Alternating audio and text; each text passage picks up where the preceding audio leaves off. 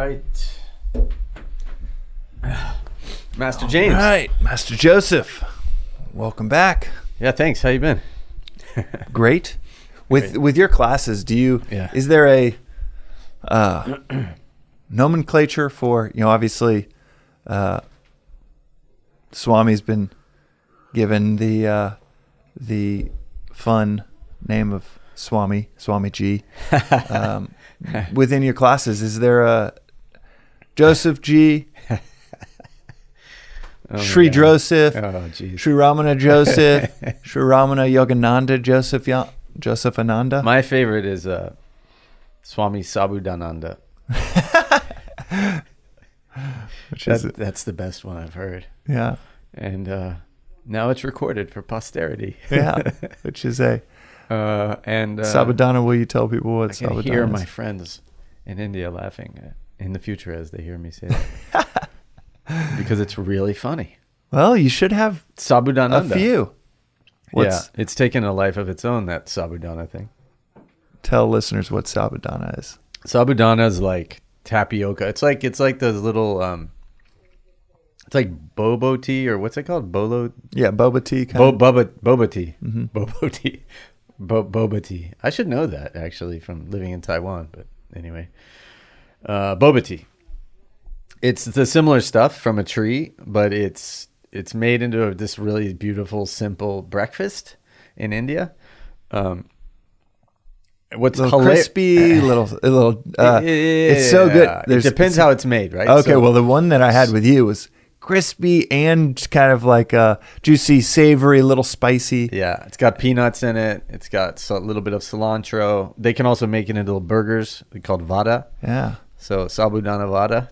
I'm particularly famous for Sabudana vada and my desires for that. But it's a hilarious thing about it is that it's considered fasting food. Yeah, I've heard this term, fasting food. Only Indians can be so brilliant to think of something like that. Fasting food. So fasting food is the food you eat in India when you're fasting. How do they culturally allow, like the whole point of fasting is... Yeah. I've never I've never seen a culture more devoted to food. And it's like, where do you sleep kind of doesn't matter, where's your shelter sort of doesn't matter. But what have you eaten? Have you eaten today? What about the food? So like when we used to travel as the ashram, we would book an entire bogie, like an entire train car, and travel from one massive city to the other across India. We would book the whole car, right? And 30, 40 of us would get on and take the whole car. We'd clean the whole thing. But there would be one whole section of, I think it's 6 seats or 6 benches where 6 people can sleep, which is just for our food and our water. We would bring so much food, even though food is served at every village along the way, because you can't conceive of not having food. So fasting in India, of course, I'm sure there is actual pure water fasting that we're used to. Obviously, Gandhi's famous for that. And it's probably invented. You're making me rethink it, actually, with this whole concept of fasting. Maybe he wasn't. But maybe, actually, who knows? But what they'll do is they'll not eat, like, grains. Or they'll not eat, like, grains, or they'll not eat, like, certain things, or maybe, like, certain time of day or something, and be like, I fasted. And it's always part of a ritual which is associated with some particular ritual on a particular day, and as with everything in India, I'm sure there's wisdom in all of it, absolutely. But it's just funny. I mean, only Indians can think of that, like it's like hot ice cream, it's like whatever. I mean, fasting food, it's hilarious. So sabudana is an acceptable thing to eat. It's not considered real food. And that's your favorite. And it's my favorite. I love it. I mean, I absolutely love it. And it started in the ashram. It's like a breakfast. It used to be more often. It doesn't really have very much nutritional value. So the ashram is more concerned these days, I think, with nutritional It is, value. it is so good and But such it's an so interesting good. texture. Yeah, it's really satisfying. Yeah. So one of the things that we mentioned last episode that I would love to dive into with is this. It started in my mind around this concept that these fundamental principles can evolve into ritualistic approaches to them, to where then we value the rituals more so than the principles. And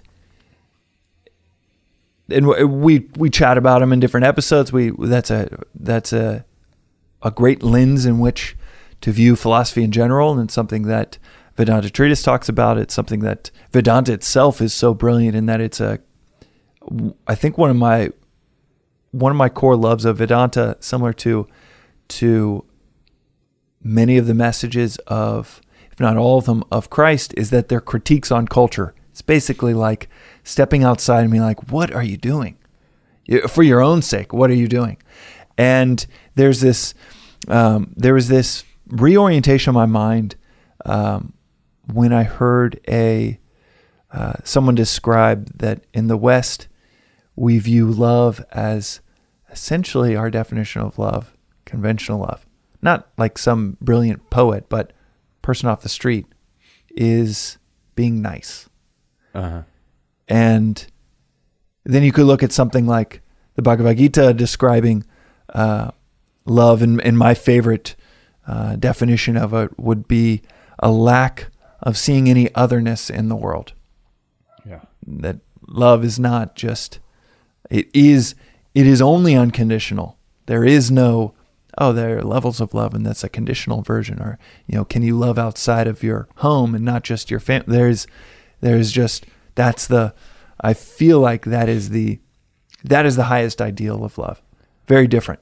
Yeah. So happy to talk about that. But as I was thinking about our time today, I was thinking about when we zoom out in general, there is this emphasis placed on the wrong aspects of these things, all the way to religion, which is something that 3.3 billion people ascribe to on a daily, if not weekly basis around the world. And the emphasis placed on the rituals versus the emphasis placed on, within it, the core messages of Christ, Buddha, Muhammad. The core messages are about responsibility, not rituals. And so I was thinking through this literally on my drive today while I was dropping Elle off at school, driving back, of less religion and more responsibility, or less, you find it even in the political realm, where everyone is clamoring about rights instead of emphasizing our duties as Americans, Californians, Los Angelinos. It doesn't matter where you are. You could be in Timbuktu, and you probably, in a modern 2022 social media realm, are talking about rights instead of duties. So all of these realms, love and seeing otherness, religion, and responsibilities, rights, and duties, I feel like we've lost the plot in all of them. Oh yeah. And wanted to get your take on if any of those spark any, if I'm directionally correct in perceiving it. Yeah, I mean, it probably, there could be a relation, which as you talk, I haven't ever really, I don't know, maybe I have and forgotten, but I haven't thought about the connection between those three. But starting with love, of course, we have a very warped idea of what love is. Swamiji says that the love that people talk about in the world is nothing but attachment. Actually, it's not love. You're right. The 12th chapter of the Gita gives 35 qualities of a bhakta, a devotee of God, And the first one is Advaishta Sarva Bhutanam. Sarva Bhutanam means all beings. Advaishta means no otherness. Excuse me. No otherness with any being. That's love, as you rightly say. That sense of identification. So our love is as strong as our I don't know, is like a chain with the weakest link. It's as strong as our non-hatred for any beings. Or to put it the other way, we are loving up until the point that we have otherness with any being. So we may not, for various reasons, relate to everybody equally. You will have a different relationship, responsibility, obligation to Elle and Marley than you do to the neighbor's children, or to children on the other side of the world. But you still may have an identification with them. You still identify with them. The actions may differ. The way we act towards other people may differ. But you don't have to hate their being. You don't have to see them as non-existent, right? And it's all beings. It's not just human beings. So I even will push myself to love the people flying a plane seemingly 200 feet above us right now. Yeah, just passing by because they wanted to go play today. Mm-hmm. Yes, you're right. So even Jesus Christ is the epic example, of they're torturing him and hanging him from a cross, and Father, forgive them, they know not what they do. There's identification there. He's identifying with them enough to recognize they're like children. They don't know what they're doing. They don't understand. Forgive them. There's a compassion for them. That's true love. True love is identification with beings, without any reference to our own selfishness, without any reference to our own anything in it for us, with no axe to grind. So another way of putting all this is love plus selfishness equals attachment. So that there's no doubt you get that feeling of oneness with somebody or with something or could be a planet, I don't know, with anything. You get a sense of one, but the moment you start polluting it with what am I getting out of it, it's no longer love. Oh, I mentioned on one of our recent episodes being on a hike and being like, this is gorgeous. And then him just slowly slipping into, wonder what it would be like to own a place up here. Yeah.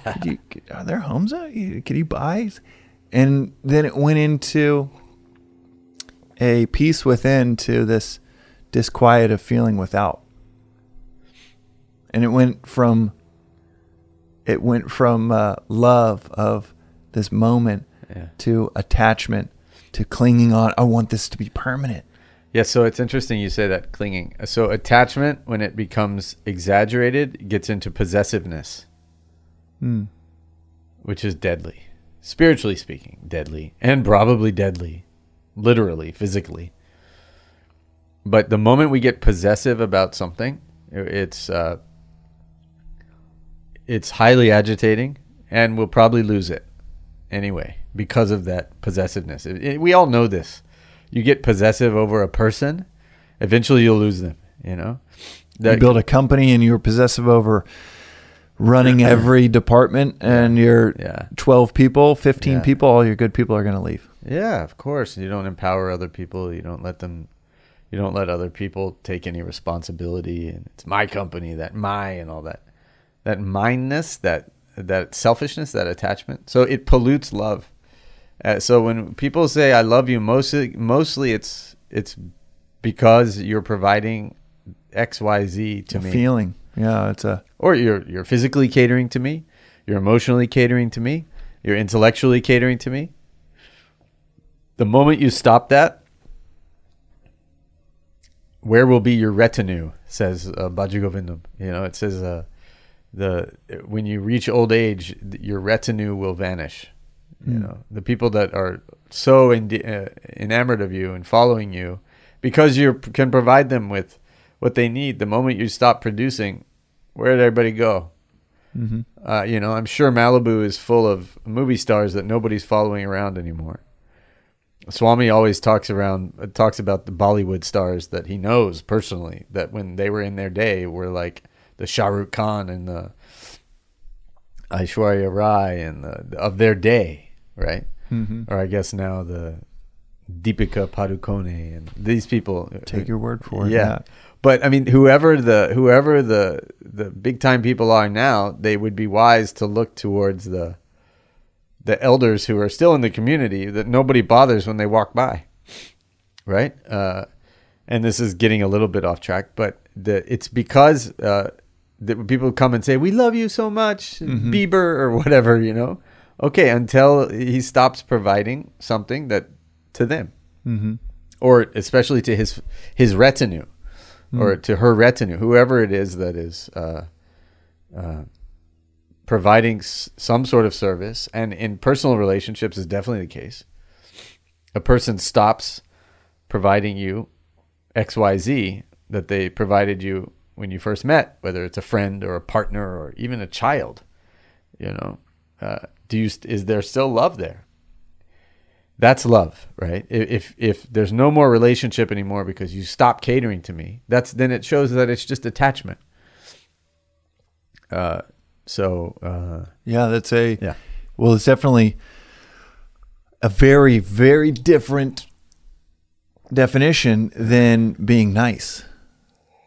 And I'm not saying everyone defines love in the West as being nice. Anytime you use a broad stroke like that, there are going to be listeners that do define it much more deeply, but even those listeners would know that, probably the people at my office, maybe the majority of the people that live on my block, their approach to even loving their spouse is, how do I be nice to my spouse, instead of how do I cultivate this feeling of no otherness with anyone. And it almost seems like as soon as you have a distinction of who you love and who you don't, what you love and what you don't, you're in the realm seemingly automatically of attachment, of selfishness. Like you're putting the lens on, who do I love, who do I not love? Absolutely. Yeah. So it should not have a boundary. He says, Swami says, your home should be the center, not the boundary of your affection. So true love, true identification with beings is no doubt awakened by, those people that really teach us love, our family, our partners, our children, whatever it is. That sense of sacrifice and after you, this sort of thing.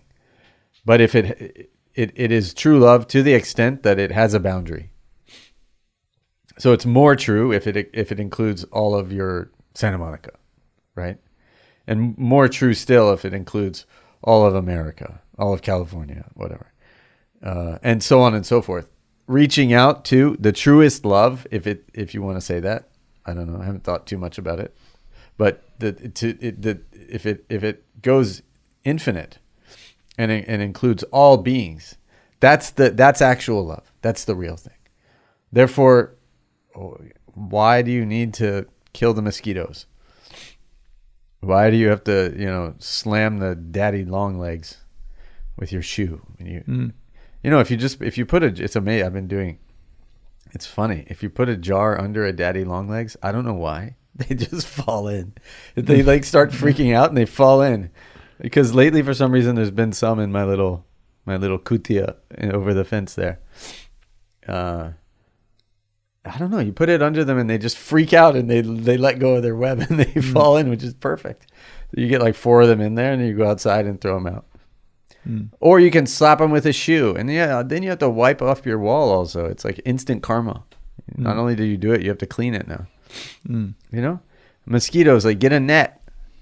Put proper nets in your house. Definitely, why are we ripping? So you're saying even cultivate love for them? Yeah, identification. That guy we ran into on the beach the other day. With his lobster. Oh, yeah. That he was on his way to freeze. Mm. I hope he doesn't watch this, but whatever. He'll get a lesson if he did. Because I couldn't talk to him. I was like, man, that was my lack of love. I should be more loving to the guy. But he's got this beautiful lobster showing us in a bag, and you're asking him, what are you going to do with that, you know? I'm going to go, are you going to go cook it? He said, no, I'm going to go freeze it. He said, freeze it alive. Mm. I mean, couldn't you like chop its head off before you freeze it? I don't know. Mm-hmm. At least it'd be merciful. He's going to go freeze it alive. Maybe he wants the head on it. I don't know. I haven't eaten a lobster in a really, really long time. I don't remember what it is. But gosh, man, that lobster was minding its own business, being part of the ecosystem in the ocean that you seem to enjoy frolicking in with his, he enjoys diving in. He's going to go take a piece of the ocean out, then take that living being and freeze it alive. I mean, you can't do that if you identify with it. It's impossible. If you actually have love for other beings, for all beings, there's no way you can eat that lobster. That's a living being. It's no different than taking Wendell, the dog, and having him for lunch. I remember a Vedantic thinker, and I don't remember which one, saying that you can approach life as if everything has infinite value or as if nothing has any value. But it's in between where you get, I think he said, but it's in between where, I'll have to paraphrase because I don't remember the exact words, but he said something like, it's in between where you get screwed up. That makes sense. Would that apply here where it's, because a harsh way of interpreting that in my sometimes black and white way of interpreting would be you don't love your spouse if you can't also identify with the stranger. That if you, and is that too harsh of a lens? Yes, it means you're attached. Attachment is not love. You're attached to your spouse. You don't love your spouse. There's some selfish purpose that you're serving with this this thing you're calling love. Yeah. And that's and we're all there. It's not that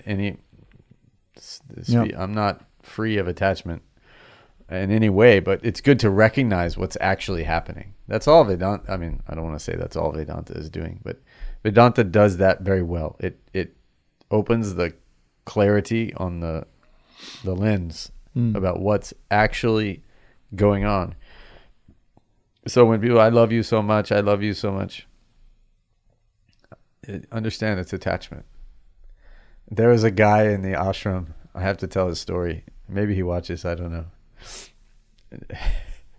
Nathan is, oh God, you would love Nathan. If you're ever in England, I think he lives in Manchester. If you're ever over there, you must have lunch with Nathan. All right. Like just mental note. You can see Parl, who's your friend. You know Parl. Mm-hmm. Parl's in London. Nathan's in Manchester, I believe. And he is a unique character. I mean, he's, most people are like everybody else, kind of. Like, I'm kind of like you, and we're kind of like Jake, and we're all kind of the same on a normal sort of range. Nathan's one of those guys that's different from other people. I mean, he's just, he's so poised. He's so just objective. He's really something, this guy. He's amazing. And I've only known like 2 or 3 people that are truly unique. But Nathan was leaving the ashram after like, God knows, I don't know how long he was there. He was there a long time. At least a decade, for sure. And probably more. But he was walking around and giving out chocolate to just, not to celebrate his own leaving, but he was leaving and he was just like as a final gift to everybody. He was giving out some chocolate. And he comes out to one of those outside tables in the ashram. I'm sitting there with some of my buddies And he gives us all a chocolate, and I'm just like, "Oh, Nathan, I love you, man. I love you so much," you know. And he was like, you know, because he's giving out chocolate, and he says, "So long as I'm handing out the chocolates." And he walks back in the dining hall. I was like, oh. Or he's just, "So long as I'm giving out the chocolates." One other time, just to tell another Nathan story. Now I really hope he watches this. We eat with our hands in India, you know? You've seen that. And so one time I was just sitting with Nathan, because I just love talking to him, because he's so unique. He's just a character. And he's eating with his hands. And I know the answer, but I was like, "So Nathan, what's up, man? You always eat with your hands?" He says, "No." And I said, "Nathan, why do you eat with your hands?" You know? I mean, Why do you eat with your hands? Yeah, why do you eat with your hands? Even though you were eating with your hands? Yeah, I'm eating with my hands. But I was like, "Why do you eat with your hands?" "Well, if it's too hot for my hands, it's too hot for my mouth." Wow, that's brilliant logic. That was a sweet answer. Anyway, this is Nathan. But he was right. I mean, I'm like effusively loving on him, and I actually do love him, I think, in a certain way. But he's saying, as long as I'm giving you the chocolate. But he's matter of fact, you know, and everybody deadpan. You'll love him for that. Like his comedy is just like as dry and flat as it gets, but it's funny, you know. And he walks away. As long as I'm giving out the chocolate, he goes walking off. It's timing. The walking away is as important as the words. Big. He'd be great. So that's it. As long as we are being serviced by another person in whatever form it is, we so-called love them. True love is that which has no selfishness in it, which is identification without any axe to grind, without any selfishness. And we get it horribly wrong. You know? We get it horribly wrong, which is how you started this idea, right? Well, even in the context of that example of a stranger and your spouse, I'm not saying to go hug the stranger to cultivate that love. I love my pinky. I'm not like writing love letters to it. I'm not hugging it, but I identify with, that's a useful. And yes. I love it. Yeah. Serve it. I'm not going to cut off the nutrients. I'm not going to cut it off. And if it's hurt, you'll fix it. If it's hurt, put a bandage on it. Exactly. I'm going to protect it for the 3 weeks that needs protecting for it to heal. There's this identification with it. And that is very different than this niceness, which I identify with, or I define love as being nice as much as anyone, but it is when you can objectively stand back and say, oh, loving that stranger, that homeless person, that criminal, the person that is the evil dictator. Yeah. It is profound in my mind, 3 different levels of identifying with them. On one level or seeing no otherness is saying, okay, this is not conventional evil. This is someone that is one of my favorite definitions of, in kind of actually eviscerating this like good and evil dualism is the one that Swami says all the time of wickedness is goodness bereft of a guide. Okay, so here's some identification. It is like an ankle that has been twisted. I still identify with it's my ankle, but whoa. Yeah. Something led it in the wrong direction, and maybe it was a curb that I was stepping off of. Yeah. And now it is bereft of the right direction. There's that this human is another part of the human race. Is this evil dictator, bereft of a guide. Yeah. Then there is the love of, okay, this needs a proper guide, and it's going to be quite challenging for them, like resetting a bone. This person needs to be locked up, probably for life. Yeah. If not, okay, it needs to be amputated, needs to be killed. Yeah. And that is what not only is the right resetting the bone for this individual, But it would be like amputating your leg of like, hey, there is, like we chatted about last week, if this action isn't taken, then women and children will die from this evil dictator, this quote unquote evil dictator, this, that I don't really ascribe to this conventional definition of evil, but we'll call it that because it's the worst version we can think of, that you could still love on these different levels. And then on this deep, unselfish level, there is this, or philosophical level, there is this love of, here is something to observe that I can grow from, whether I'm in the grasp of that evil dictator or just watching from, the New York Times front page 30,000 miles away. And it's like people that can visualize, okay, if I was 14 and I grew up in Afghanistan, and the way that this 14-year-old or now 22-year-old in the Taliban grew up, would I have been any different? 3 generations of father figures teaching me some wayward path. Yeah. Would I be any different? Right.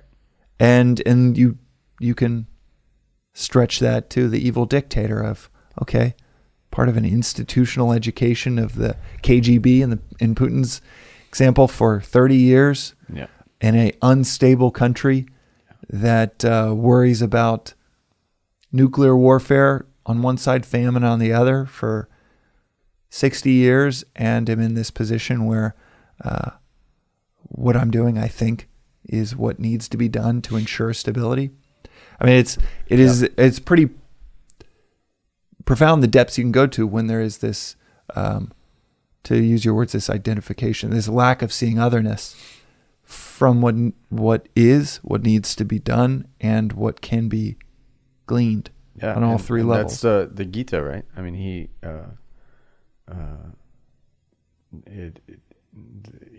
is being convinced to go into battle and kill a lot of people, at the same time being taught to see the self in all beings, to see the self in them. That is wisdom. I brought the Gita, actually. Let's see. Yeah, how can you reconcile that obvious seemingly discord for audience? It was just at the exact right spot, the bookmark. All right. That's crazy. The chapter 6, verse 29, he says, united to self by yoga, by the spiritual disciplines, united to the truth within. You're one with the truth. You identify with the truth. He sees the self in all beings, and all beings in the self. He sees the same everywhere. Samadarshanaha. Samaha means sameness. He sees this. He sees the self. He sees the same everywhere. So this is the Gita. We're reading from the Bhagavad Gita, which is telling people, Krishna's convincing Arjuna to go into the battle and kill everybody on the other side. And in the same text, he's describing the wisdom, a person of wisdom who's acting correctly. This chapter, he's acting correctly. He says, a wise one is one who sees the self in all beings, and all beings in the self. He who sees me everywhere, next verse, and sees all in me, I am not lost to him, nor is he lost to me. It should sound familiar also to our recent Instagram post. Right. As old JC. I mean, that's it. I and the Father, Father and me and you, you and me. Yeah, the only thing that I thought about that he could add, which I recognize, is I've heard Swami talk like that, and he can get away with it. He'd be like, Jesus was good, but he missed that one. I'm like, wait, are you really? And he really is. I'm joking, sort of, but he could have also said, and you also are in the Father. That would have rounded it out. Yeah. Yeah, he gets close. It's implied, but not. It's implied fully, and I'm half joking, but not fully joking.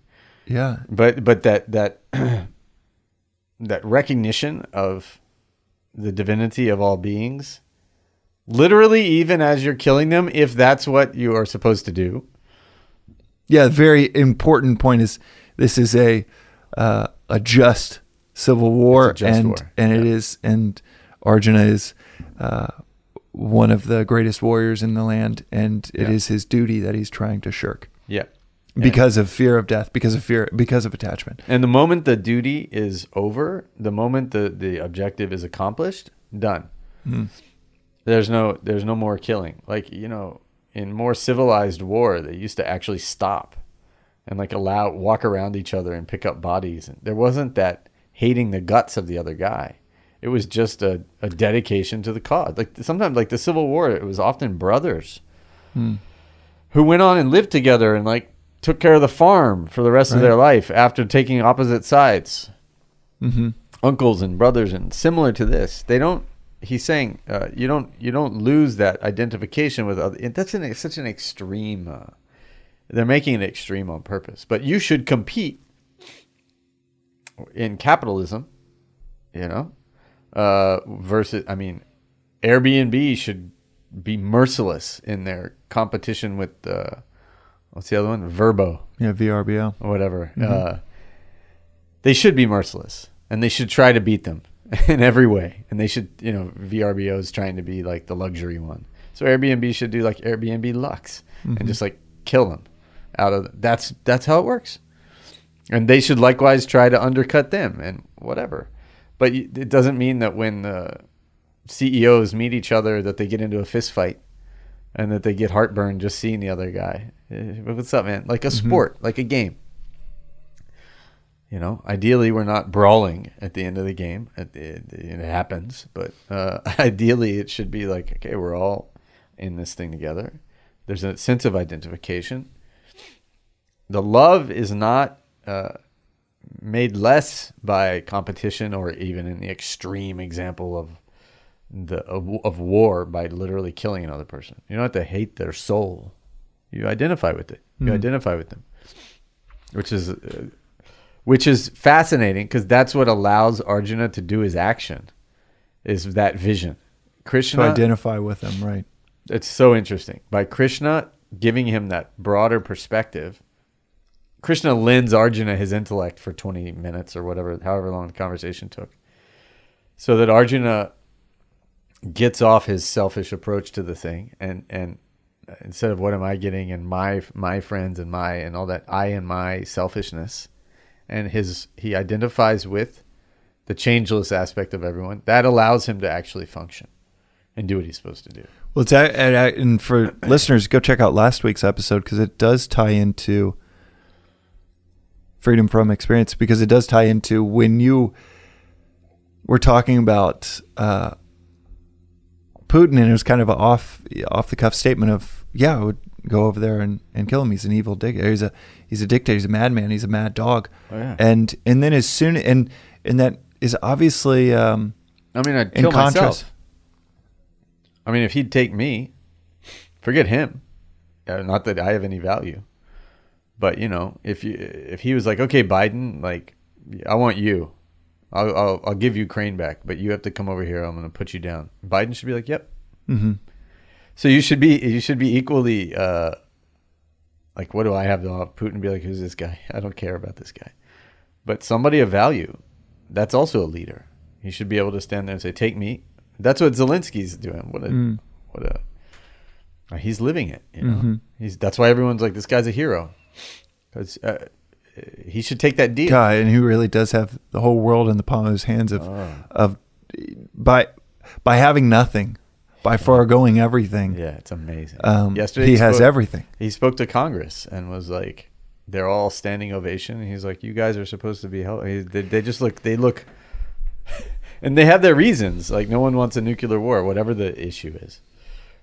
But he is willing to put himself to death. Mm-hmm. And he has everything because of it. Yeah.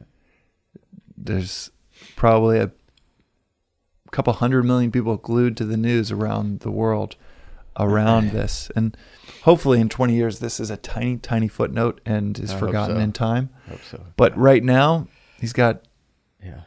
A couple 100 million people in the palm of his hand, rooting for him and a couple of the most powerful nations in the world, because he didn't jump ship and take a flight out, and specifically said, I don't need a ride, I need more ammo. Yeah. And there's this, and when you were mentioning that last episode, as soon as you said, look, if you're, I can't remember which limb it was, but you said, look, if your leg needs to be amputated, that's what you need to do. Yeah. It was actually through the identification with it, or the union of you and this person that needs to be killed, that the logic kind of flipped in my head. I'm like, oh yeah, this isn't a strange contrast of a philosopher preaching one message and then saying someone needs to die. It's actually, no, this is objective thinking, and it would be the same for my leg. That identification with that leg also naturally comes with the identification of the rest of the body. Yeah. The identification with the evil dictator comes with the identification with the mother and child that was just bombed. Totally. And we talked about that, I think, about also having some compassion for Putin. I mean, what a horrible life. What a terrible... I remember I was living in Kaohsiung in Taiwan when they killed Saddam Hussein, when they found him and hung him. And it's like, that was an evil guy. I mean, I'm just using it loosely. I also don't use that word evil like that, but he's a bad guy who was nasty. I mean, he was throwing people off of buildings and raping and marauding and horrible. And he should have been put down, and he was. But still, you see him in those last days, and it was like, you have to also have an identification with him as a person. Like, what a terrible life, you know? What a terrible end. And he lost his whole family, and he lost everything. And now he's being mocked as he died. They're mocking him as they hung him, you know? Mm-hmm. Doesn't mean it shouldn't have happened, but you still feel for his humanity. You still feel for him as a person. Even the worst of people. As you said, wickedness stands forth as goodness bereft of a guide. Morris Maeterlinck said that, or wrote that. Happy and blessed hour. That's the full thing.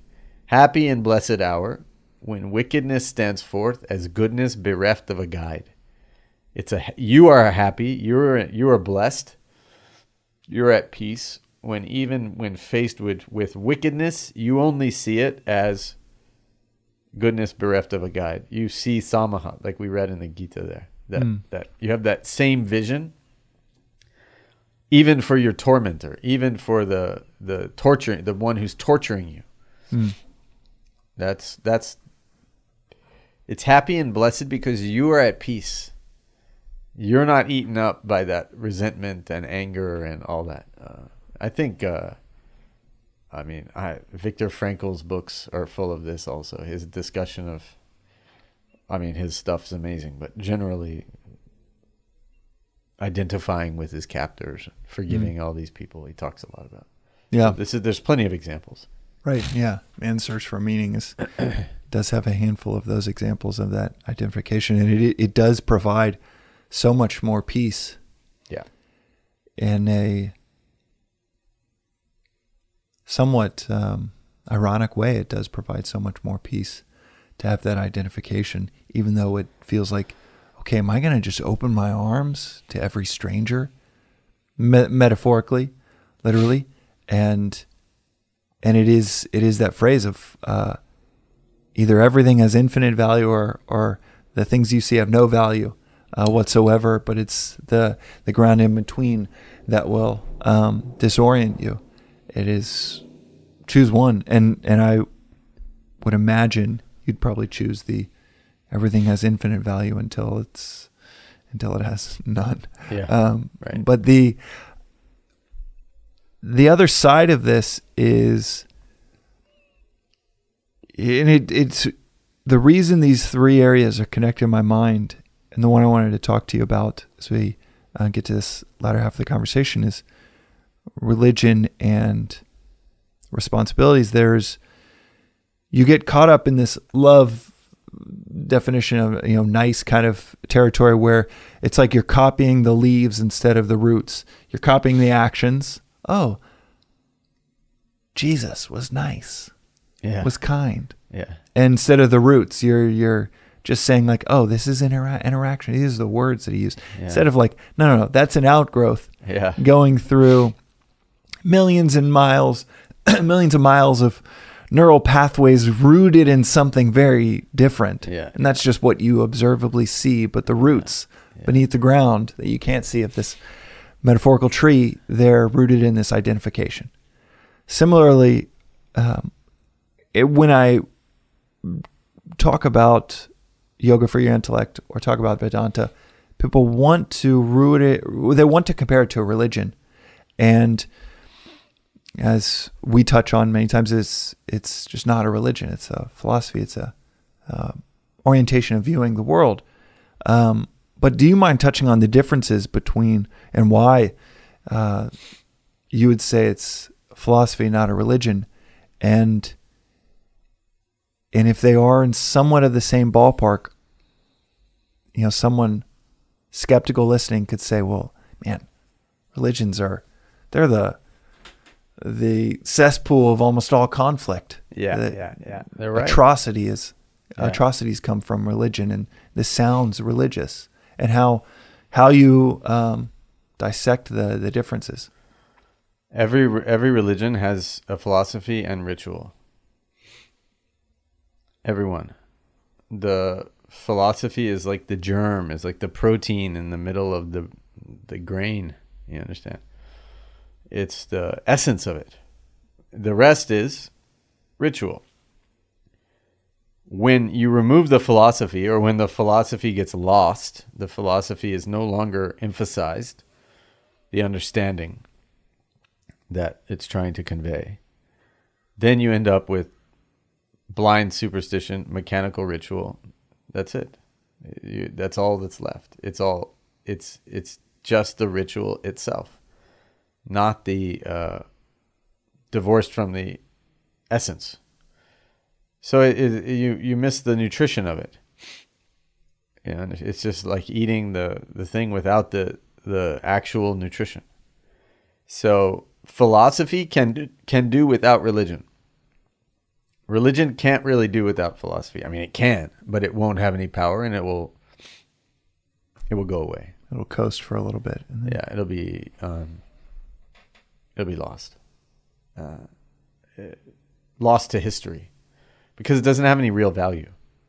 What actually changes the value is the reorientation of our thoughts, reorientation of our understanding, reorientation of our perspective, that objectivity that is lent through the process of an ideal religion. In which case, the ritual is all really important and really useful. And as you say, on-ramps to people to get to the philosophy. Why do we do this? Why do we do the same ritual every day? Why do we do that thing? Why do we do that thing? It turns people towards that higher thinking. But if it doesn't turn you towards anything, and it just becomes like a social club, or worse, or a power gathering thing, if it just becomes community organizing, right? Then I can Christmas Catholics or and just me being one and times tending to check a box for my own, to try to quiet my own mind with obviously it's chasing the leaves and it's not the roots. Or worse, it's like, all right, this thing that's supposed to celebrate something in a church for the last 2,000 years just becomes this amplification of desire of, I want these 14 things for Christmas. And it's, the ritual can take you to some pretty strange places from the philosophy. Yeah, and you start taking the ritual literally or whatever. And I'm not,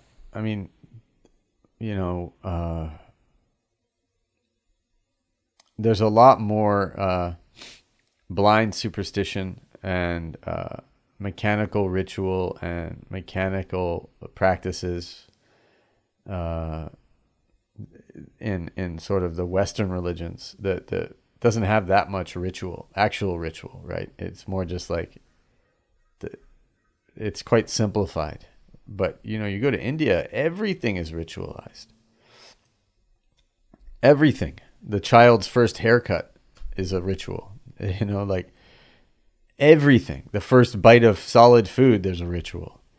And it's beautiful if it's understood as they're all reminders that there is a divine purpose to life. There is a higher purpose to life. They have a power. But they should be honored. They should be maintained. That actually keeps the philosophy going, because the philosophy itself could also dissipate in the sense, in terms of the exposure to society. Only a few people in monasteries will be in touch with it. The ritual is the entry point. So they serve together, right? If it's understood. But if you remove the philosophy, then it just becomes blind. It becomes mechanical. And yet people who can think start turning away from it. What is this? Because they're not getting answers. Just do it. That's what we're supposed to do. But why? No, that's what you're supposed to do. That's not an answer. So traditionally, these two were together and were really wonderful.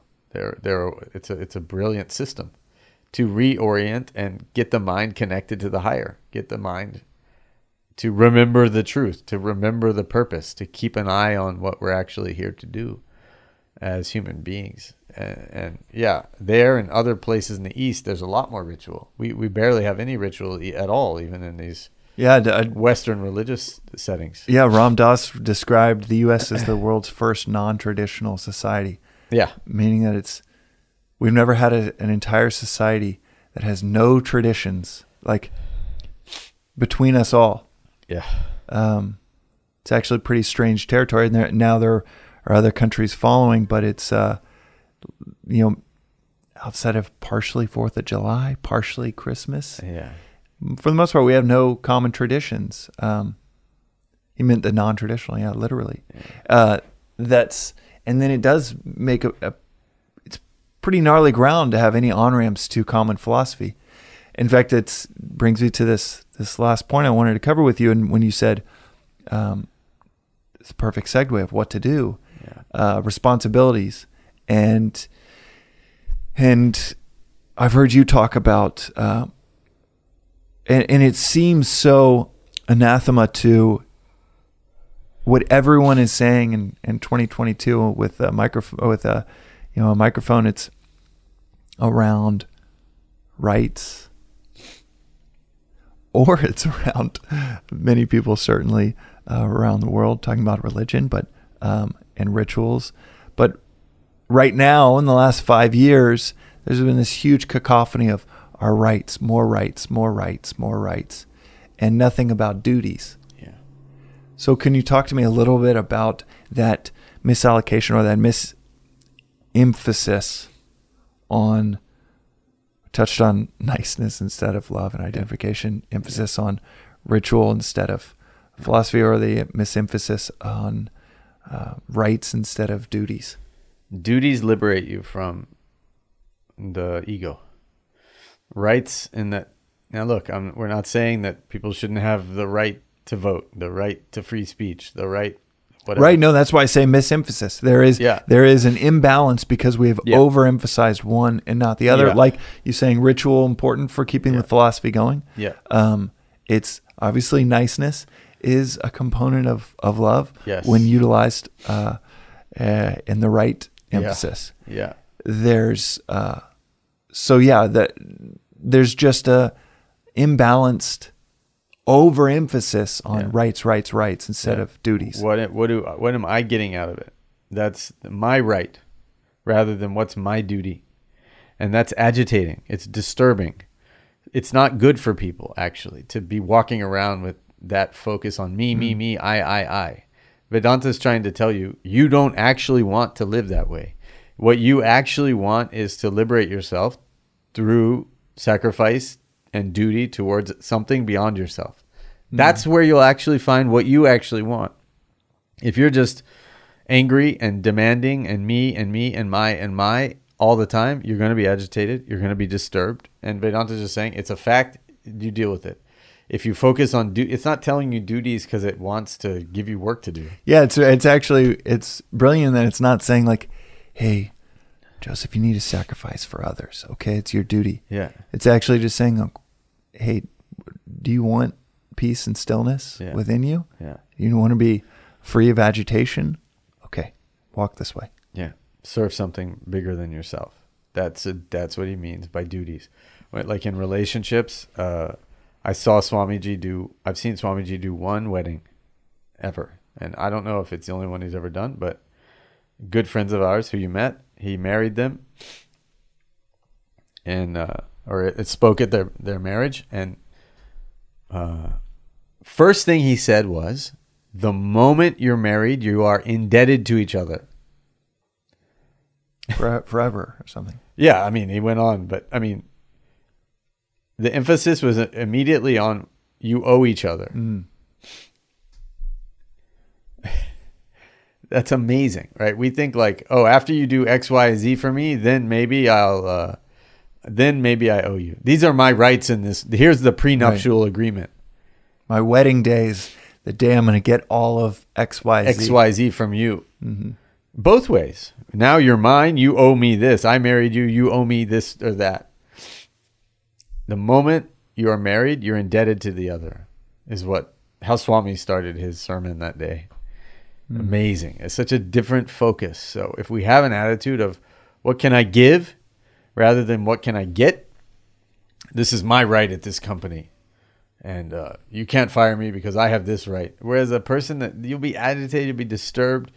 It's incentive-based living rather than living for initiative, for a cause, for something bigger. You go in and be like, I want to see this thing succeed. I want this company to do great for us, for everybody, for the community, for the economy, for the people we're serving. It's a liberating way to live. That's all it is. saying. The whole community supports the hell out of you. If you are I in my startup investing kind of tweets and blog posts, I've talked about the most powerful quality you can have is to do what you say you're going to do. Oh, and it's I think it was in Carl. Everything in life. And everything in life. So and rare. It's so rare. And Carl Jung actually has a great quote of, you're not what you say you'll do. You're not what you say you'll do. You are what you do. Yeah. You are what you do, not what you say you'll do. And they're related in that if you are that rare individual that actually just does what they say they're going to do, everyone around them realizes how rare that individual is and supports the hell out of them. It could be one of 500 employees at a company. It could be the one neighbor on the block. That could be the one family member in your 15-member extended family. Being that rare individual, you get everything you want. Yeah. And that you get that quietness because there's few things as satisfying as doing what you ought to do. Right. But then two, the whole community is like, we better not lose this person. Yeah. We need them. Yes. And it is like Zig Ziglar, the original motivational speaker, fellow Texan like us. And he said, give others everything they want and you'll get everything you want. Yeah. And in that, and it has to be in that order. And there's that duties, the rights. When I first heard you talk about rights and duties and Swami talk about it, it is a brilliant reorientation. One, because it works. Focus on your duties at work. Be that rare individual on your team of 7 that actually just focus on what needs to be done. Yes. Everyone's going to, bow at your feet. Yeah. But 2, it doesn't just work. It is this efficient path to getting everything you want. Absolutely. It doesn't just work in terms of like these fit together. It's like 1 + 1 = 3. Like they don't just fit together. You get more than you would have imagined because you are thinking about, okay, what are my duties? What are my responsibilities? And that is union. Totally. Religare, Yes. being Yes. to join again. You have yoga, Yeah. which is union. Yeah. Union at the heart of yoga and religion. Yeah. And yet it is through this philosophical understanding, it's through this knowledge, this manual of living, that you see the union, you see the leaves, you have those roots. A stone fit for the wall will not be found in the way. Mm. So you become the wall. That's the yoga. And you're not cast out. Why is nobody giving me what I want? Why am I serve, man? And serve without waiting to be given also. That's the rub. You can't be like, okay, I've served 30 days. Now my right is. Drop it. Don't ever think of cashing it in. When we talked about last episode about the pain that comes from expectation. Yeah. Yeah. Just do what you ought to do.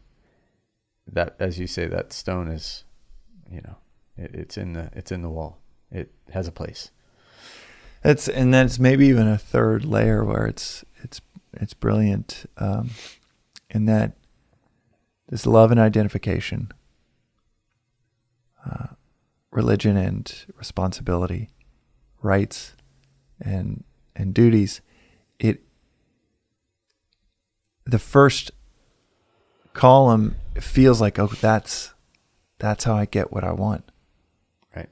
Love, be nice. And what I really want, Joseph, is to be loved. Yeah. Fuck loving other people. Honestly, like it is about being loved. Yes. Yeah. Anyone in a conventional sense that's talking about love is only talking about it to take inventory of how they can get it. And same thing for religion and for so many of us. It was just the ultimate slot machine. It's like, how do I play the game so that I get this very hedonistic paradise on the other side? Yeah. Or third, it's how do I get all the rights that I can to have this institution give me everything that I want. Yeah. I'm seeing now a livable wage being a right. Yeah. And maybe that should be a right. But this idea that it's like, let me go down the list of everything that I could want. Yeah. Shelter in San Francisco, people say shelter should be a right. Yeah. You can go down that list, but it's like the love thing. You're just taking inventory of your desires. Yeah.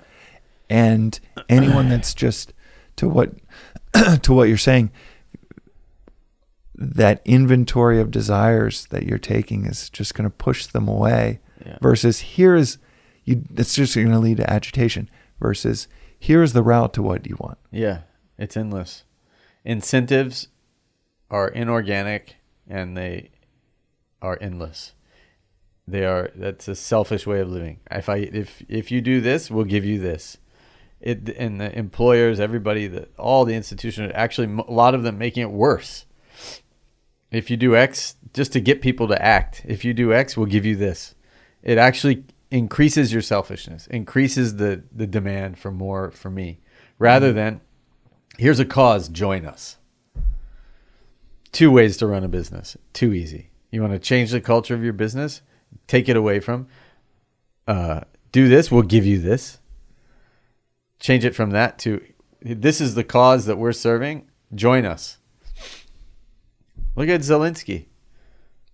People all over the world are flying in there to fight with that guy. I don't even know how much that's being covered, but there's a lot of people flying. I've got friends that flew to Poland just to organize supply drops. Yeah.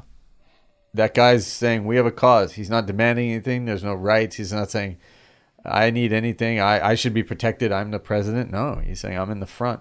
Come stand with us. And the whole world's going. Matt, you run a company like that, you win. There's so many examples like that. If a founder starts a company with the attitude of, I'm the leader of a cause, I have a duty to this place, and if you want to join the cause, join it. That's organic. It builds. It's called initiative. Initiative versus incentive. This is the Gita. Krishna saying, there's a cause, seek it, serve it. What is your duty how can you put a shoulder to the cause? It's a different way of living. And it's not everybody along the way will evolve as humans. Spiritually speaking, they'll be peaceful, they'll be successful, they'll get everything they want. So why are we doing it another way? Because we don't know. because this society's gotten so onto this. These are my rights. Sort of thing. With YFYI, we're trying to spread the highest ideals, the truth, Vedanta, to the world. So join us in any way that that you feel like you could be useful. Totally. Anyone's welcome. There's a lot of ways. Mainly, most important thing is study. Right. That's the main duty, is to study. And I have Zoom classes. There's Instagram. There's various ways people can follow. The online course that Swami offers, which is linked on our website, yfyi.co, is an amazing way to get involved in the study. If you really want to do some service and karma, like organize talks, give us a call. We'll come talk about Vedanta. There's any ways that people want to be involved, and it's great. And we're doing it, no axe to grind. Actually, just listening to the episodes, and then if you feel the on-ramp graduation to Vedanta Treatise, and then the online courses. The in your classes, there was a conversation I had with Swami over dinner, one of the dinners, that I said, is there any way that I can serve? And he said, just find the truth. Amazing. Only Swami. Like, he didn't ask, like, what can you do? And I feel like I'm a decently competent person. He's like, no, there's nothing. Just find the truth. That is ego speaking. That it's like we've said before, of every time I ask for something, the visual in my head should be, I'm walking up to a chessboard and I'm just saying, we should make these pieces white and make this one black and make this one a biscuit and make this one an Oreo cookie. And before I've ever understood the game, I've completely set myself back 50 paces. And that's why we go see the Swami. That's why. Because look at that. Look at that simple line, what he helped you avoid. That's crazy. Could have been lifetimes of moving chess pieces around without knowing first. I should find the truth. Crazy. He just reorients the whole thing. That's why we go see the Swami. Let's go see him again. We're going. Amen. In June. Amazing. All right, Joseph. Cool, man. Good one. Thank you so much. And if people, this is off the cuff, but if people want to join us when we're going there in June, drop us an email, yogaforyourintellect@gmail.com, and we'll try to, the best of our ability, coordinate and get a group. And then there's just a last of these notes or something that should be mentioned is he's 94. So I'm really glad I got to see him, to get those words of wisdom. Let's go see him. Thank you, Joseph. All right, man. Thank you.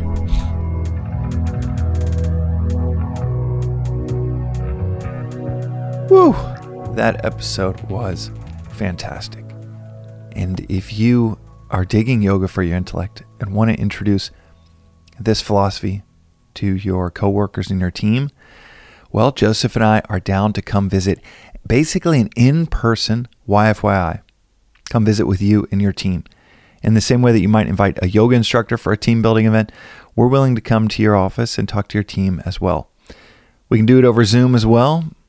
It's whatever makes sense, but we're even down to do it in person. And that is just in line with the mission of making this philosophy available and accessible to all those that seek it.